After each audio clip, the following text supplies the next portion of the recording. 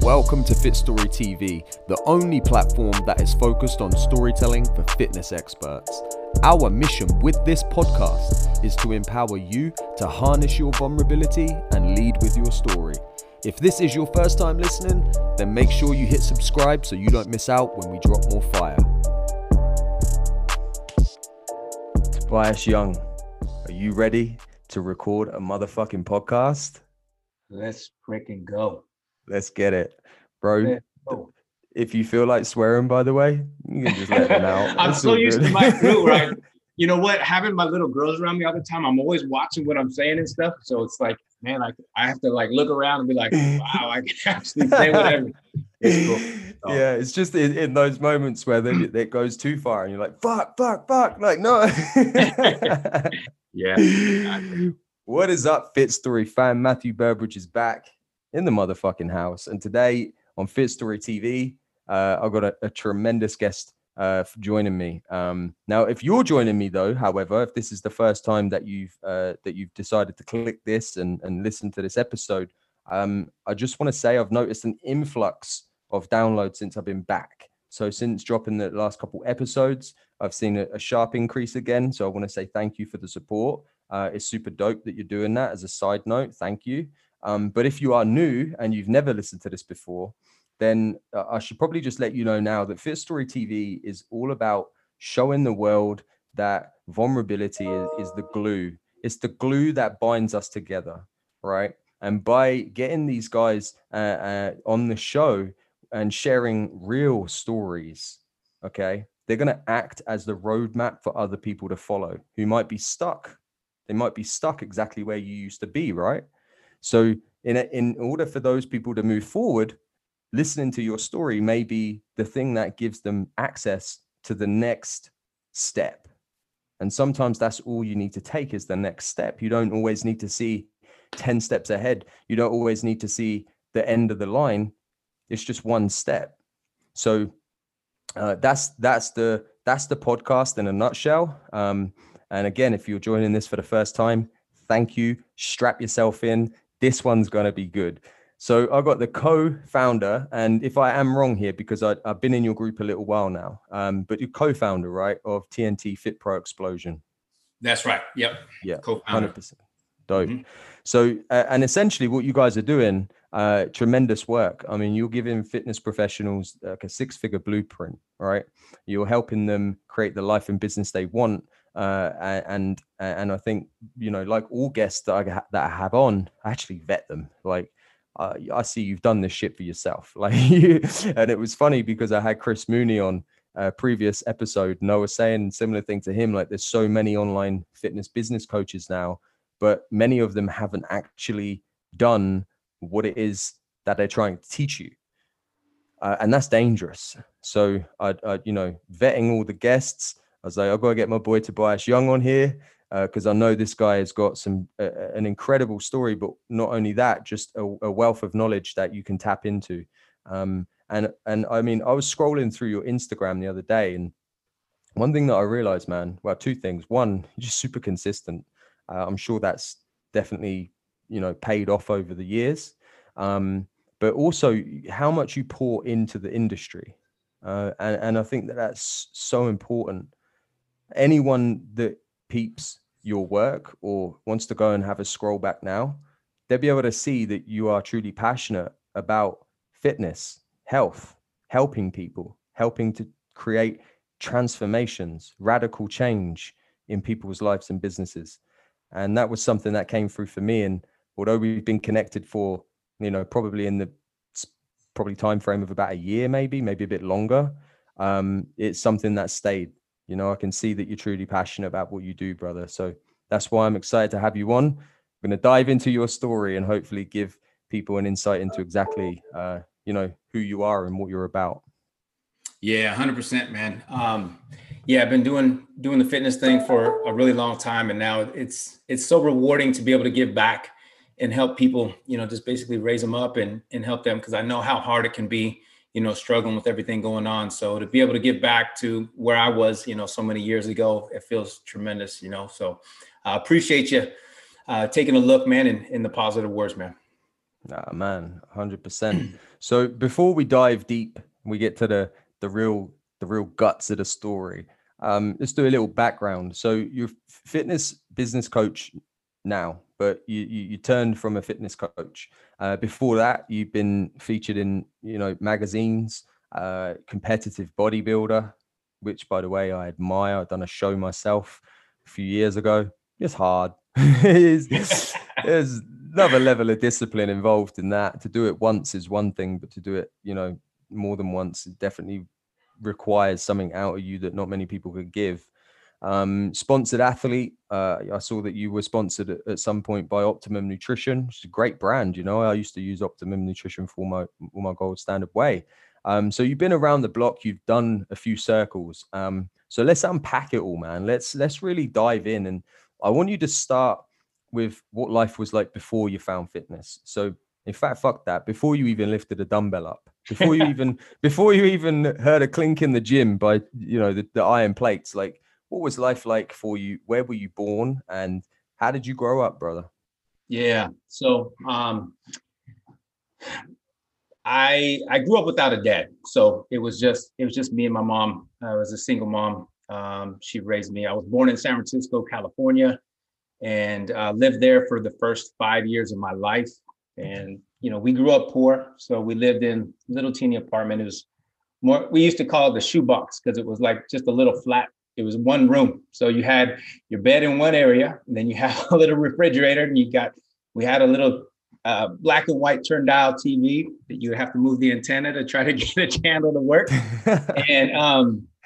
And that was it back in San Francisco, man. And my mom didn't want to raise me in that type of environment. We had bars in the windows. I couldn't even go outside. It was in Richmond area. For those of you who know where that is, it's so anyways, we moved to Santa Rosa, which is about 50 miles north of San Francisco. And in the quest for my mom to be able to raise me in a better area where I can actually go and play outside and those type of things, it was nice.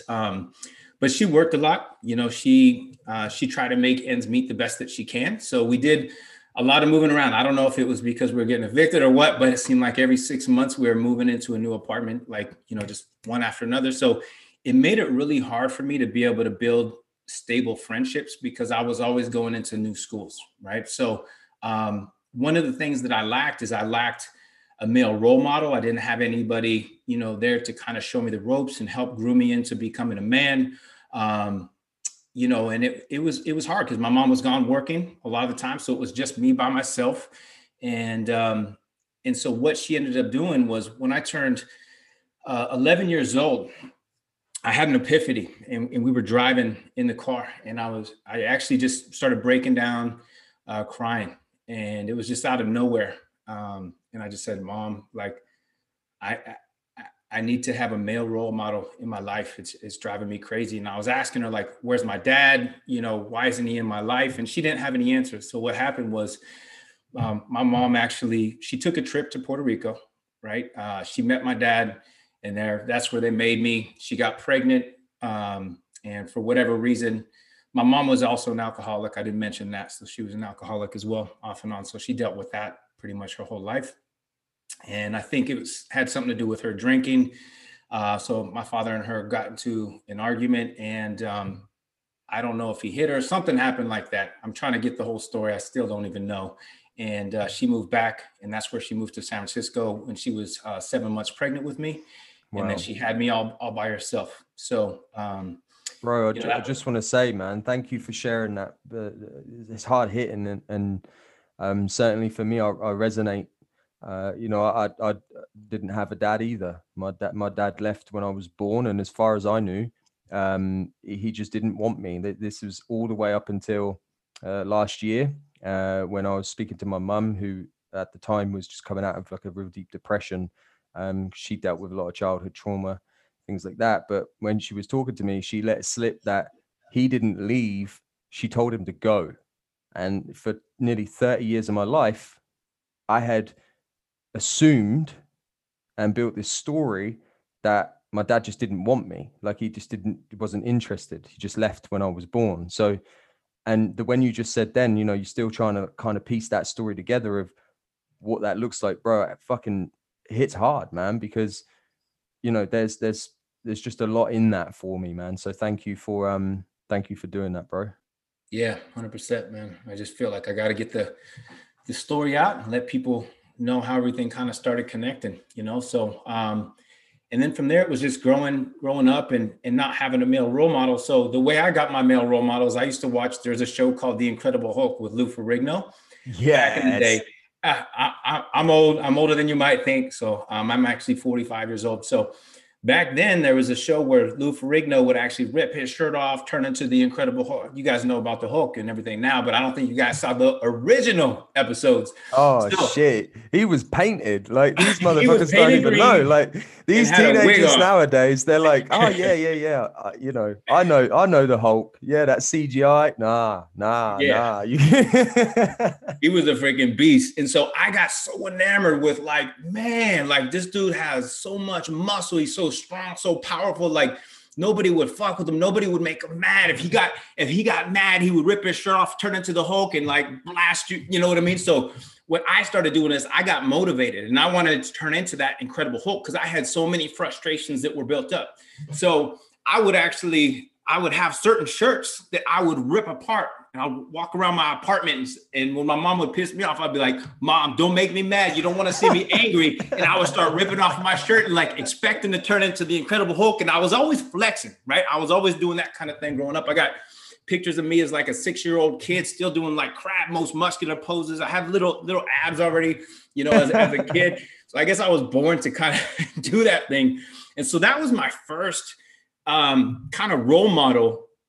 I know it's sad to say that's my first male role model that I had growing up, you know? So that just motivated me. So I knew that I wanted to become powerful. I wanted to become strong, right? And so fast forward to, you know, continuing to grow up, and now I'm 10 years old, and, you know, I break down in the car with my mom, and I'm just like, I need to find out some answers. I need to have a male role model in my life. This is driving me freaking crazy. And so what she did was she called Big Brother from the Big Brothers program, right? And that's a program that actually matches you up with, you know, a guy that'll kind of be like a big brother to you and take you out now and then. So I got matched up with a guy. His name is Elliot Dom, and he's still like my best friend. He was the best man in my wedding. You know, when I got married, we're still connected, and I still love that guy, man. Wow. And he basically was there for me and gave me that opportunity to kind of grow and showed me some different things that I would never have gotten, right? He would take me to the San Francisco Giants baseball games at Candlestick Park, and we would watch some of the all-time greats, Will Smith, or Will Clark, Kevin Mitchell, Jose Uribe. I remember all those guys. We used to go there and eat, you know, peanuts, and I would be like, man, this is so much fun. And, you know, we'd go and play basketball. And then when I turned 12 for my birthday, he got me a gym membership. And I was like, oh my God, like it was so like powerful for me to finally have a gym membership. And I remember when I got to a point that I was lifting half as much weight as he is able to lift, right? This is like, you know, after, you know, so many years of working out. And he was always, you know, he used to be an athlete, you know, he played football and basketball and baseball and so forth. And then I joke around, you know, with him, like, you know, 10 years ago, 20 years ago, I used to joke around because I was like, man, let's see if you get half the weight that I can lift now. So, you know, it's just kind of an inside joke that we have, you know, between each other. But that was a major game changer for me, was having a big brother from the Big Brothers program, man, just because, you know, I had some friends growing up too. And it seemed like most of my friends didn't have dads either. I don't know why. It's just like, we just connected in school, and, you know, some of them actually are in prison now, you know, unfortunately. And then I have a couple that aren't, that, you know, do okay. Well, so this is the importance of having, you know, a positive person in your life, or positive people in your life, isn't it? Because, you know, that could have been you know, you could have ended up in prison, you know, you could have ended up somewhere way less desirable than where you're at now. But it's that importance of having somebody around you that you look up to, like a mentor, or a coach, or a brother, or a dad, something, some type of person, a role model. And, you know, if I can think about right now, if we can just scope in on the importance of that, and just relate this to someone who may be looking at growing their fitness business. So we'll just skip forward and think about this right now. Like, if you're listening to this podcast and you're like, yo, I resonate. Like, I don't feel like I've got anyone in my corner, because trust me, you don't have to be a kid to not have someone in your corner.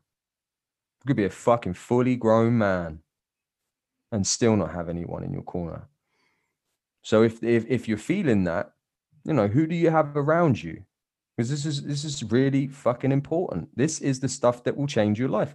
Look, when it comes to stories, I always say to people that it's not just your story, it's other people's story. Your story is just one story out of 7.7 billion other stories. And what the fucked up part is that your story affects someone else's, and their story affects yours. And the combination of two people's stories, like you're hearing here, Tobias and Elliot, was it? Yeah. Yep. Changed the trajectory of his life completely. This is important. This is so key. So you had someone in your corner, you had someone that you could look up to. And, I bet that day was brilliant, man. When he got you that membership, I bet that day felt so good, bro. Yeah. And so, one of the first things that he did for me too was he got me a personal trainer and some personal trainer lessons. So I learned how to get the form down and everything. This is at 12 years old. So I started working out consistently since 12. People are like, damn, how long is it? Will it take me 6 months to look like, how you look? I'm like, bro, I've been doing this for so long, and it's just a part of, my lifestyle now. And I need it for my mental sanity. If I don't work out for a couple of days, something like that, when I know that like I need it, I feel off and I feel like something's missing. It's almost like going a day without brushing your teeth and without taking a shower. There's something that you're just like, man, I just don't feel the same. Like something feels off. So for me, that kind of gets my aggressions, it gets my mental sanity straight, and it makes me have like freaking amazing, powerful days. Yeah. So and how you do one thing is how you do all things. So like how you're training or how you approach your training is no doubt how you approach your business. It's how you approach your relationships. It's how you approach your clients. Like that again is just another powerful thing that people to take away there. So bro, I just want to skip back and stay in this place right now, because right now you have a winner's mindset. Right now you have a fucking winner's mindset, but you didn't always have that. There, growing up in the place that you did, that's a poverty mindset. I know that because I grew up in some super bad places, and trust me, you are a product of your environment, period. You just become part of the furniture. And unfortunately for a lot of people, you stay there. No matter if your externals do change, your environment does change. In here is what's important. So looking at your story and basing your answer off your story, what do you think what do you think could help someone shift if they feel like they're stuck in a poverty mindset right now? Based on your story, your experiences, how could you help that person shift right now into a winner's mindset, someone that's ready to fucking go? Anything's freaking possible, and you have to realize that. Some of the best and most powerful people with the best stories come from nothing at all. I mean, I'm sure you've heard this a million times. Like you take a look at Oprah, who's one of the most powerful, richest women in the world. She grew up with nothing, like literally nothing. So you have the choice to decide whether you want to have self-pity and be like, oh, dear me, like I have it so bad, like I can't grow out of this. And, it's just not meant for me. This is what I'm meant to do, is work a 9 to 5 and, work, punch the clock. No, like if you want something better, then freaking do it. You have to decide, and you have to take those next steps on what you want to do. You have to figure out what you want to do. Do you want to impact people? Like there's different people. Like you may have the type of mindset that doesn't care about impact. But if you're on this show, I don't think that's you. I think you are one of those type that wants to make a motherfucking impact in your life and 100%. other people's lives, right? So my main thing is figure out what you want to do, who you want to impact, and then do the steps necessary to find out what you need to do to get there. And anybody can get there. There's abundance of freaking materials, everything on the internet. But really putting it into action is when you get a coach, right? So, some of the best coaches in the world have a coach themselves, right? You take a look at Tony Robbins. You think he does that all by himself? No, he's had mentors, right? That's what it's 100%. all about. Whether you do or whether you don't, just decide what you want to do and freaking go for it. It's that simple. I love that, So man. to And you answer had a that, coach. Elliot was your coach. You may not have seen him that way at the time, but that's what it is. He was a mentor, a coach, a brother, you know? So I think it's just so important, man. What a great way to put it. So tell us a bit more about, let's keep unpacking this journey into fitness, because, you know, again, I think anyone that listens to you, looks at your content, they can see that this is part of your life. Like, this is who you are. Like, was it always like that though, or did you fall off the wagon early? Did you struggle? You know, just unpack some of that for us as well, bro. yeah. So one of the things that kind of kept me going was being in sports, and I got to thank at least my mom for that, because she did a good job of, you know, when it started off when I was younger, it was being in soccer, and then, you know, it's not like she had a lot of money, but she still knew that I had to have an outlet to something. And, you know, she saw that type of, you know, athletic potential. So probably because she didn't want me like ransacking the house full of shit. So she's like, get outside, go run, do something. So I started off with soccer, got involved with that. Then I got into baseball growing up. And then I wrestled through junior high and high school. Was going to continue to go into wrestling into junior college and on. But I was tired of cutting weight. Like, in high school, I was cutting from like 188 pounds down to 160s. I had a coach named Coach Jackson. He was one of the Olympic trials guys for the 1980 Olympics, but it was like when it was banned. He's from Oklahoma, all-American wrestler. And the dude was badass. And he's like, Tobias, you're a leader. You're a freaking captain. You are a 160 pounder. Like I just got burnt out of cutting weight. So then I was like, you know what? Now I'm going to play football. And so I actually never had played football in my life. And I went in and walked on at junior college, Santa Rosa Junior College, and started playing football with these guys, man. And this was zero football experience, just on raw will on what I wanted to do. You know, mixed in with that too, I did boxing when I was 15 and 16 years old. And then they closed down the boxing place where I was at. So I had to choose another outlet. So, you know, obviously the wrestling and so forth. And then after that, I got into jiu-jitsu. I started training at the original, like Lions Den with, you know, over at with Shamrock and Vernon White and Tony Glendale and those guys. They had a spot in Chula Vista. Dude. Yeah, like way back, like 20 years ago, back when UFC was like, just like UFC 1 and UFC 2 was coming out there. Right. And like they kick people in the heads back then, man. Oh, they would do all kinds of crazy shit, headbutting and stuff. And Ken Shamrock's dad, his name was Bobby. He was like, we want you to be a fighter. We want you to be in the fighter house and all this stuff. I'm like, I had a job right across the street as a personal trainer back, you know, at 24 Hour Fitness. And I was like, well, how am I going to pay the bills? Well, just get a job as a bouncer. And I had to decide the route that I wanted to go. Did I want to go and like pursue, you know, fighting, or did I want to actually pursue fitness? And I think I chose the right thing, where I was like, I want to choose fitness. And I did it, you know, the jiu-jitsu and things and MMA more as like recreation, where it was just fun and more of an outlet. And so I started back in 1999 as a personal trainer. And I was, at first I wasn't going to do it because I was so damn passionate about working out. I was like, what if I just get burned out on being in the gym and I lose my passion? Like, I struggle with that. And that's why I didn't want to be a personal trainer, because I loved fitness so damn much that I was scared that I would lose my passion for it. But all it did was fuel me to even get even better.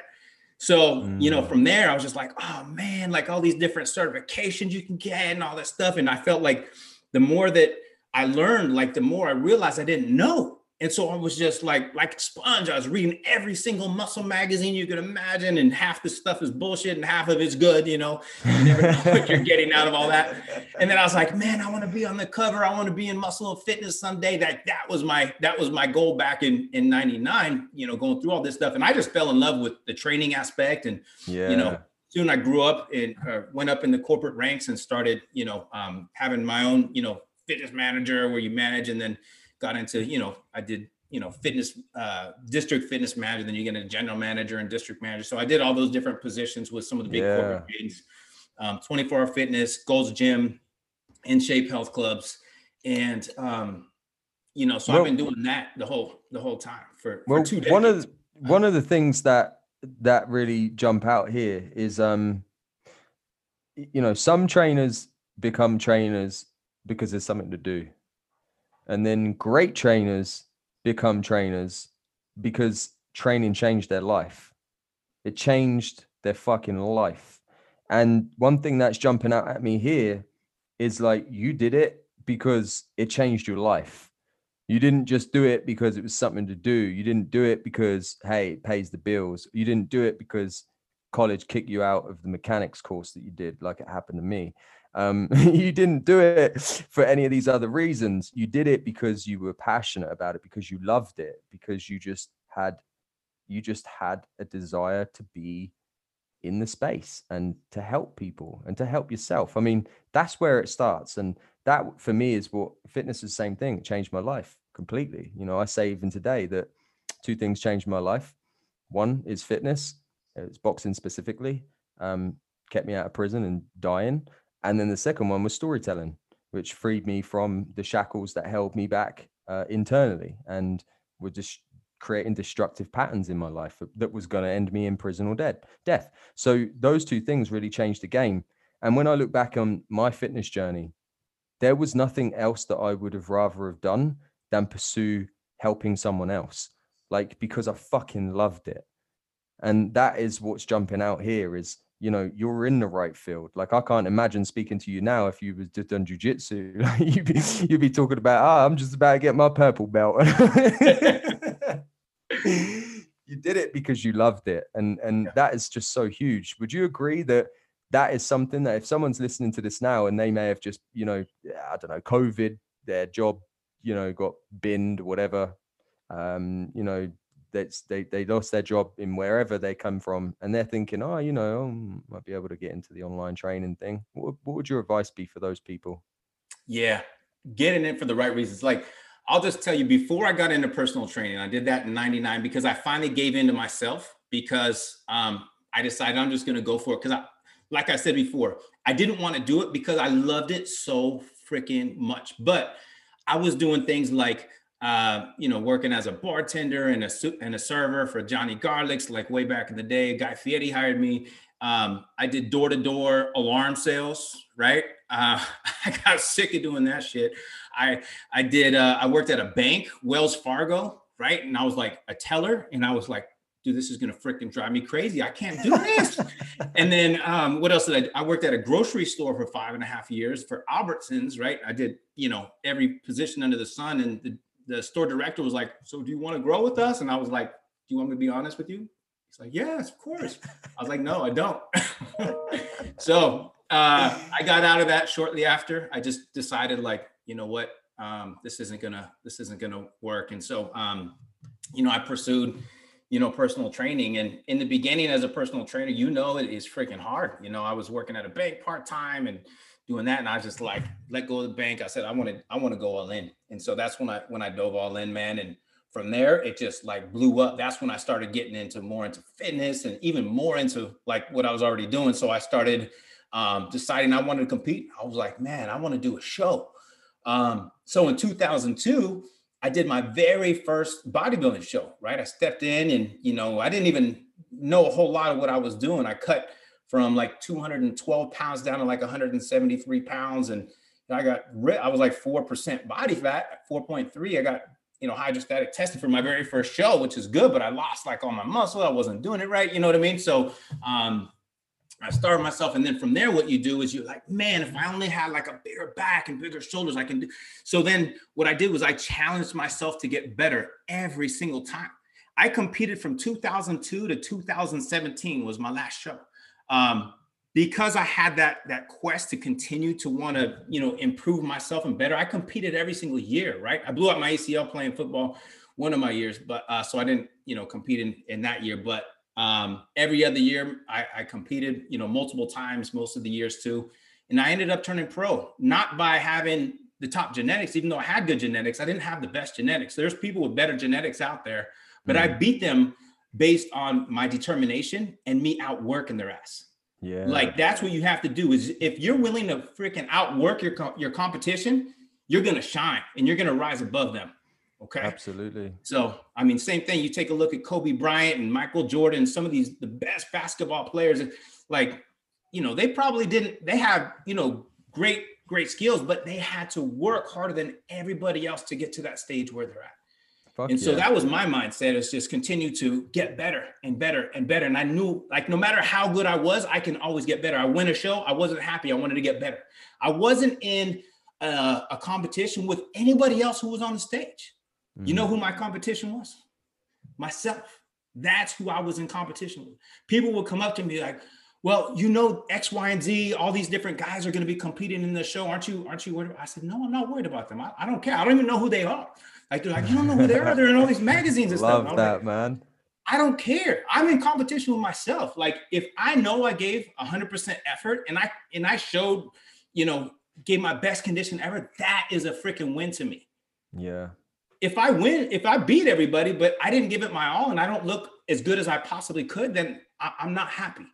Right. So I was always in competition with myself. And that's something that, like, carried over into everything that I do with work, with everything, is I strive to always be a perfectionist. It's kind of like, you know, one of those traits, but it's going to rise you up from the competition, man. Absolutely, bro. You said about going all in, and I actually used to have a question on this show about the moment that people went all in. And the reason why I asked that question, I fucking love that question. I ain't asked that question in a long time, because these aren't particularly scripted in any way, shape, or form.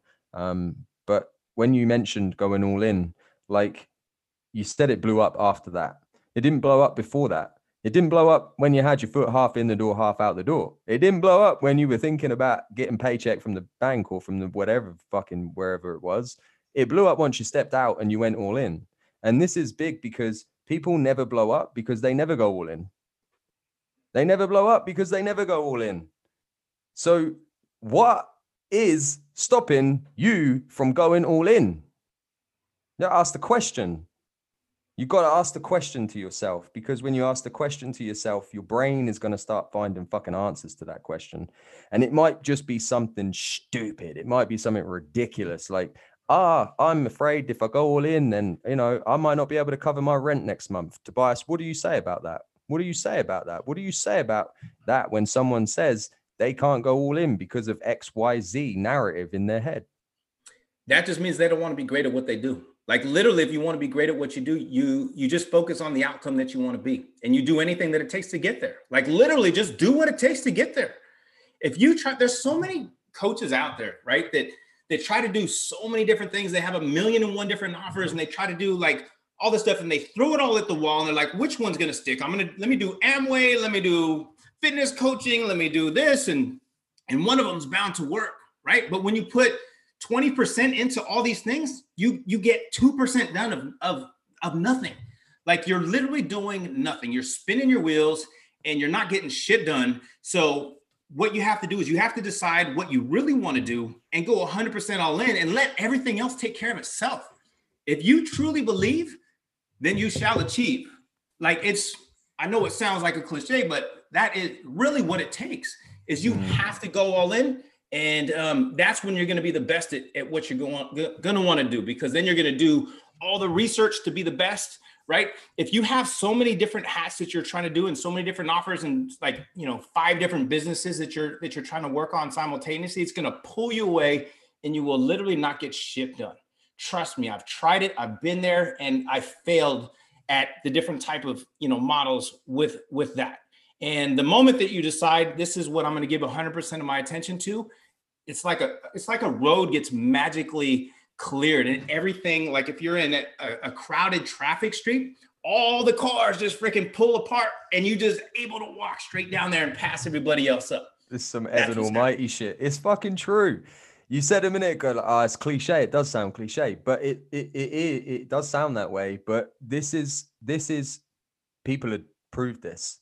This has been proven. It's one of the reasons why I'm here now on this podcast and why I'm not, you know, still driving a van for a living, for example, because my mentor told me that anything is fucking possible. And when you believe that it's possible, you will achieve it if you believe it enough. And I was like, man, get out of here with all that. That's some cliche. But because I saw him do it, he'd done 14 times national bodybuilding champion. He had done a 7-figure business. He was leading. He was showing up. He'd done it. I was like, damn, if he's saying it and he's done it, it must be possible. It must be true. And, you know, I'm still trying to dial in how to manifest things in my life. Like Tobias was saying, like, it's like when you want to, bam, all the cars move and you just clears the path. Although it doesn't happen like that, if you believe it's going to happen like that, you might just start moving some cars.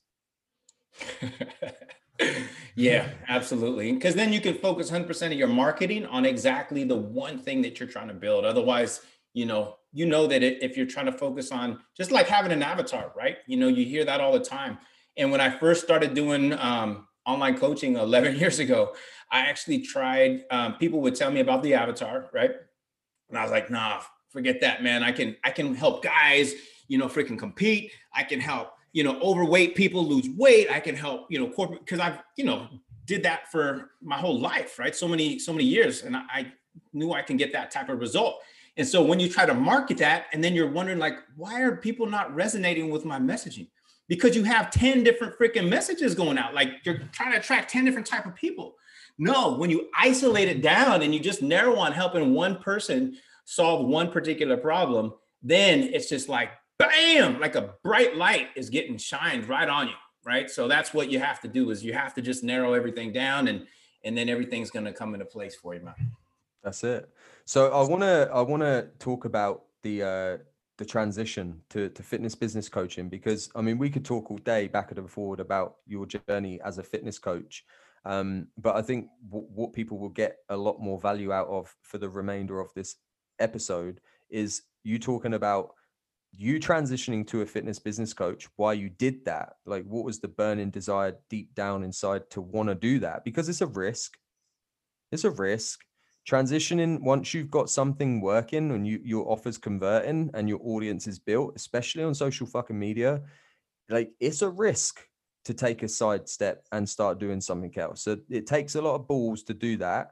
So I think that people will get a lot of value out of this part of your story, particularly, and also, give some insights into, why you transitioned and ultimately who you're helping now and why you're helping those people, man. Yeah. Well, to boil it down, man, I believed in myself and I believed what I could do. So I wasn't really worried about like, oh man, I mean, you're always going to have those, things like, should I keep doing what I'm doing? But, if you keep doing what you're always doing, you're going to keep getting what you've always got. So I wanted to give back to all the fit pros, all the personal trainers, because I've been there and I know the struggles. And so I didn't start even doing business coaching. I've been asked so many times, like, Tobias, do you do any coaching for trainers and anything? And I was like, no, I don't. They're like, well, you should.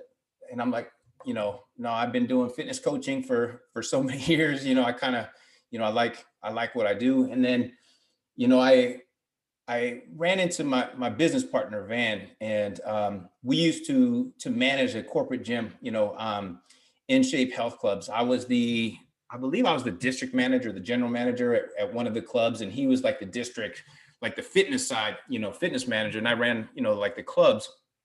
And so we used to work together, and we used to go hand in hand and help build the teams and, go through all the sales processes and basically help the company grow. And we reconnected on Facebook somehow. I don't remember how. It was like, we're like, hey, how you been, man? Da, da, da, da. And we just started chopping it up. And, I found out that that's what he was doing. And he was like, man, like, why aren't you doing this? You would be amazing. Like, you would be able to help out so many trainers and things. And I was hesitant at first. I'd always kind of wanted to, but to be honest, I was scared. I was like, man, it's something new. Cause I know when I go into something, I go all in. And that's the thing, is like, I knew I would have to just like completely go all in with what I want to do. But I've been debating that, off and on, and, being able to help personal trainers, grow their business so they don't have to go through all the struggles. Like, I struggled in the beginning, like, man, the first 5 years was like rough. Like, I tried to do all these different things. I would, I paid $2,000 for one website, $4,000 for another website, because they were saying, oh, you need a website that can, it's not about the website. Like, literally, I know so many six-figure coaches that don't even have a website. Like, you start focusing on all the wrong things. And then you see all this marketing, all these shiny pennies out there. Like, oh, if you do this and you build a funnel and the money will come, like all this stuff. And so I basically chased the wrong the wrong things. Like if you know the 80-20 rule, right? Where you got to Mm. focus on the 20% that gives you 80% of the result. I was focusing on just everything in general and trying to make it all work. And I was literally working bell to bell. I was managing a gym still. And I was doing, you know, fitness coaching on the side. I've been, you know, Optimum Athlete. I was on the covers of the magazine. So I had people like, you know, reaching out to me and connecting and wanting help. And you know what? I just decided after that, like, I want to help the trainers because I learned, I got it down. And I was like, oh shit, like this is what it takes. And, you know, I hired mentors myself. And that's really when I got the most clarity is I've hired a lot of different mentors, a lot of different business coaches. Right now I have a business coach. I'm with Taki, you know, Yeah. great mastermind, the Black Belt crew. Taki And Moore. Yeah. he's awesome. So There I'm was never there going to was stop that. there was a period of time as well. We spoke. I remember briefly back in 2020, tail end of 2019. We also spoke about potentially working together as well, and that was something that I think we can dive into now. Is, you know, mentorship. We touched on it earlier, but going into that again, like, it's just extremely important. Like, people that feel like they could do it by themselves mainly never do it by themselves. I mean, there are anomalies. People do get there, but how hard do you want to work? How many mistakes do you want to make? I mean, you know, there is that thing though of, you know, it's a trade-off, because I would not give up the shit that I've been through in my life for nothing. I wouldn't give up. Even if someone offered me a fucking £1 million, I would prefer to take my adversity and my lessons and my mistakes. But, you know, it's a trade-off. You're getting, when you hire a mentor, you're getting access to just avoiding all the shit. And the shit could cost you your relationships. It could cost you your job. It could cost you like a lot. So it's a trade-off, man. Yeah, you're either going to trade your time, and when I say time, I'm not talking like a couple months. If you're going to try to figure out something like this, it's going to be a long time. It took me years before I really started figuring things out. So you're either going to trade your time or you can trade your money and just basically get the systems that freaking work, where you don't have to try to reinvent the wheel.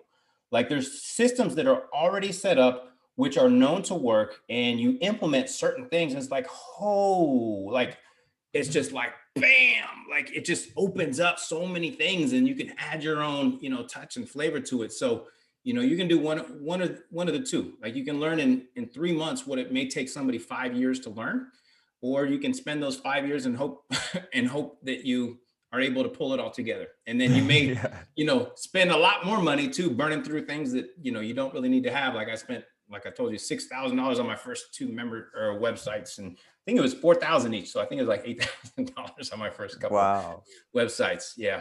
And so, Just imagine how far ahead you would have got quicker if you'd spent 8K on mentors, man. Like, it's crazy.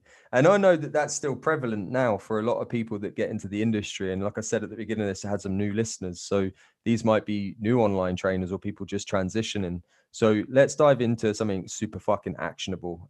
We've heard some incredible stuff about your story, and, you know, I've been blessed to share this space with you. And I think that as we tie up the end of this podcast, like, let's give some actionable shit to these people. So if someone is starting out, if someone is just getting going, and maybe they thought when they heard you say about the website, maybe they were like, what?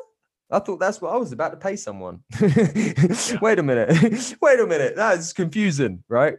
What tips can you give people based on your story? What tips can you give people? Yeah. So the first thing that you need to narrow down is you really need to know who your target audience is going to be. I mean, that's by far most.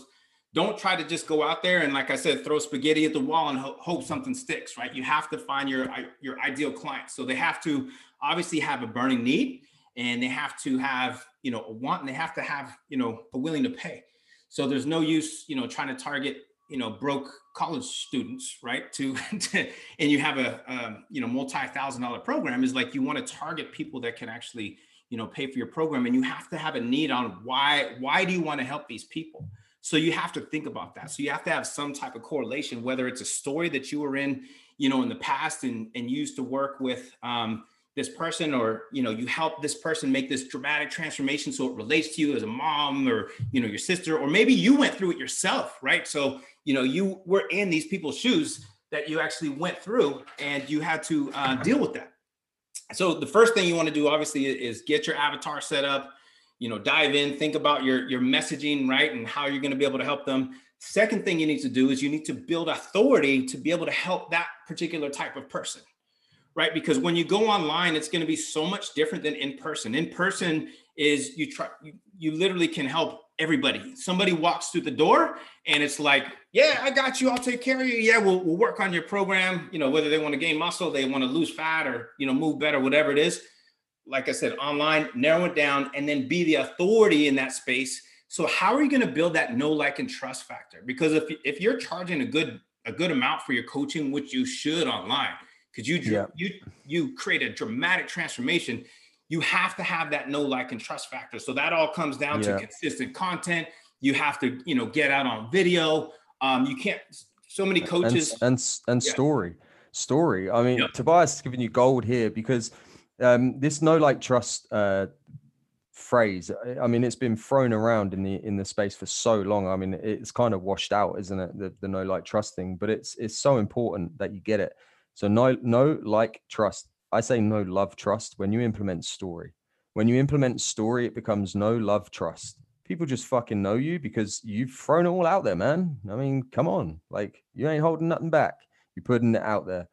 They're going to fall in love with that. If they resonate, they fall in love with that. They're going to connect emotionally. And this is the most powerful connection you could possibly have with somebody, not a logistical connection, like, oh, he can help me lose this, or, oh, he's got the tools for the macros I need. But damn, like, you felt that too. You went through this too. So know, love, trust.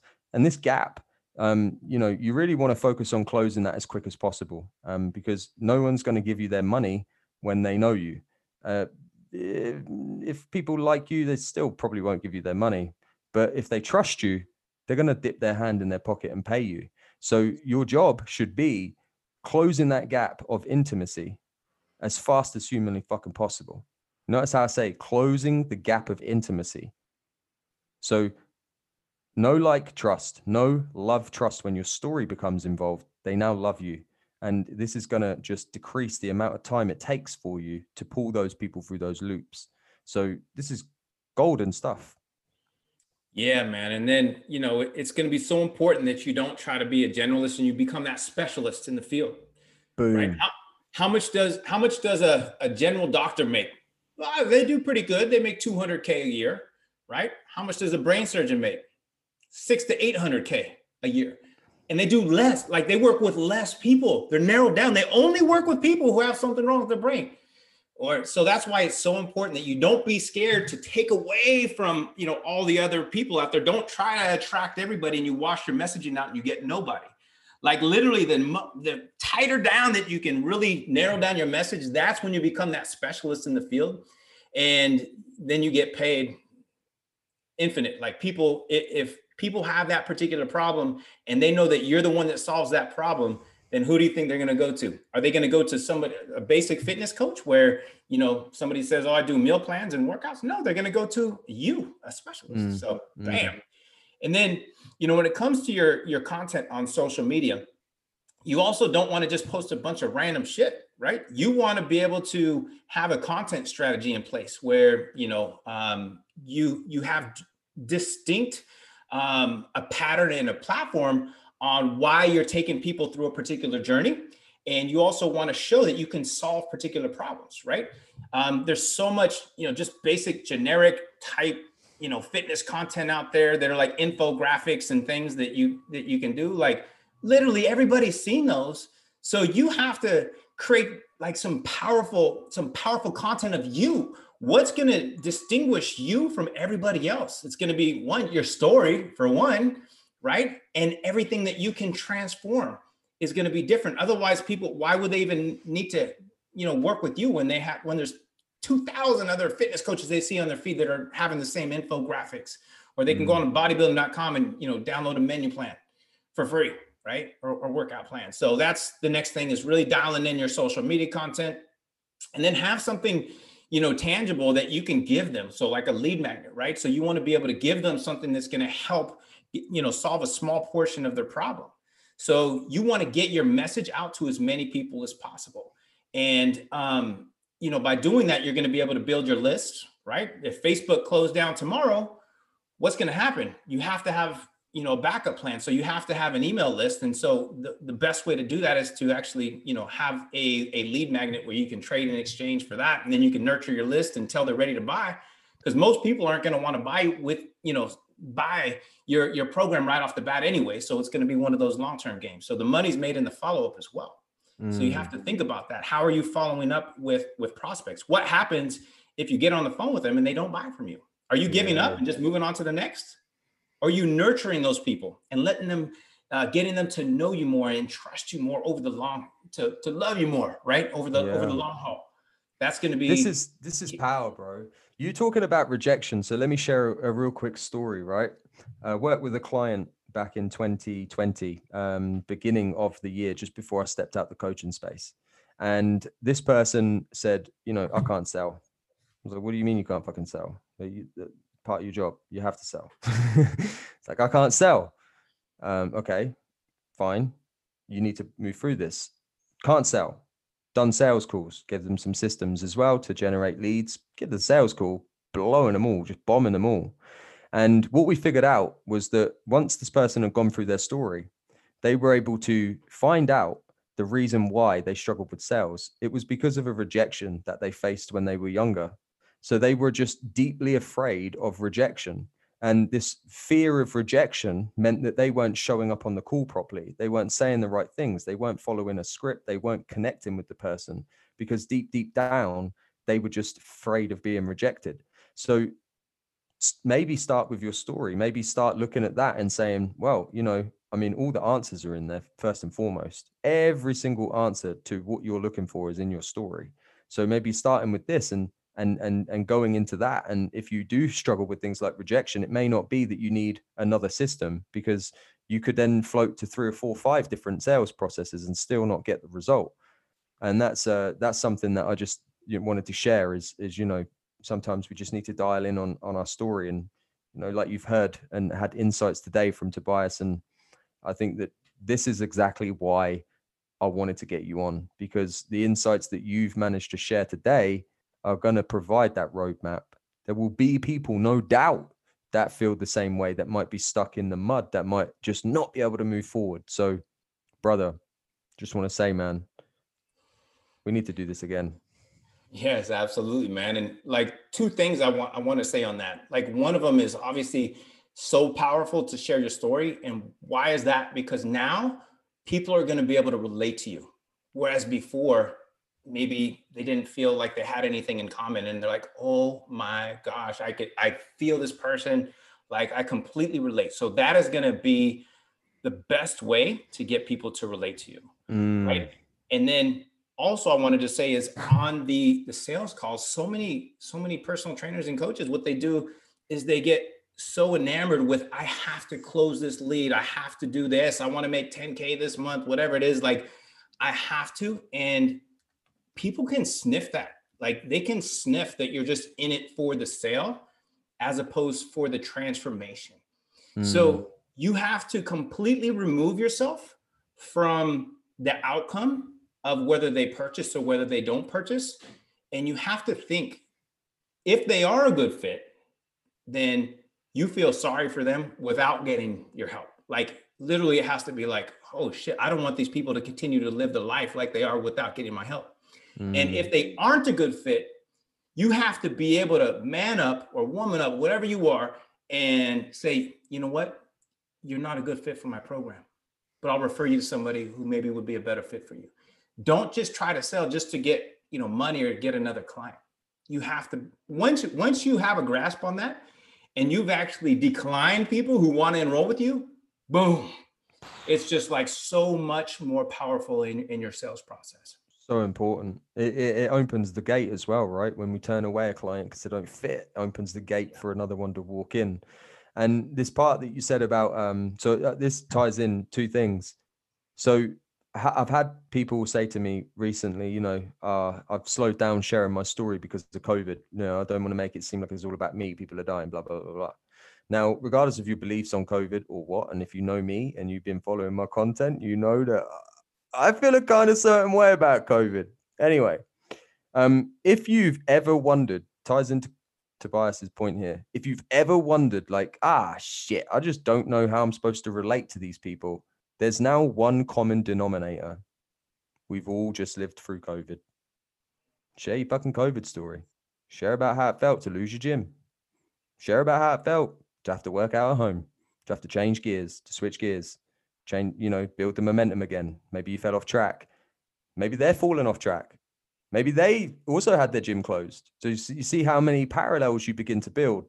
So the COVID story thing is it's actually sneak peek, something that I'm working on for my high ticket clients. I'm working on a way that I can help them form a story that is relevant right now. And if you don't want to wait for that, or you don't want to come pay me, then fucking just give it a go. Just share now. Talk about COVID and talk about your story of COVID. You've literally got the opportunity to resonate and relate to nearly everybody in the world that's on your social media right now. It's such a gift. And sometimes we have to see it that way. Yeah, no, 100%. Bro, this has been, man, I could, first and foremost, I could just chat to you all day, man. You could probably just hit the record button again and go again. Thoroughly enjoyed every fucking moment of this, and I can't wait to drop this episode. I think people are gonna just be able to get so much out of this. But if they want to come connect with you, I'm all about super connecting. Bro, where can they find you? Do you have any free resources? You can always link me that, and I can leave it in the show notes. Like, if someone wants to come find you about your program and come jam with you in the community, just tell the people where they can find you. Yeah, absolutely. I appreciate it, man. Yeah, I have a blueprint I can give you, like an online blueprint on how to get your first 10K online. So I'll get you that. But best way to connect is probably social media. So you can connect with me. It's on Instagram. It's Tobias Young 1, the number 1.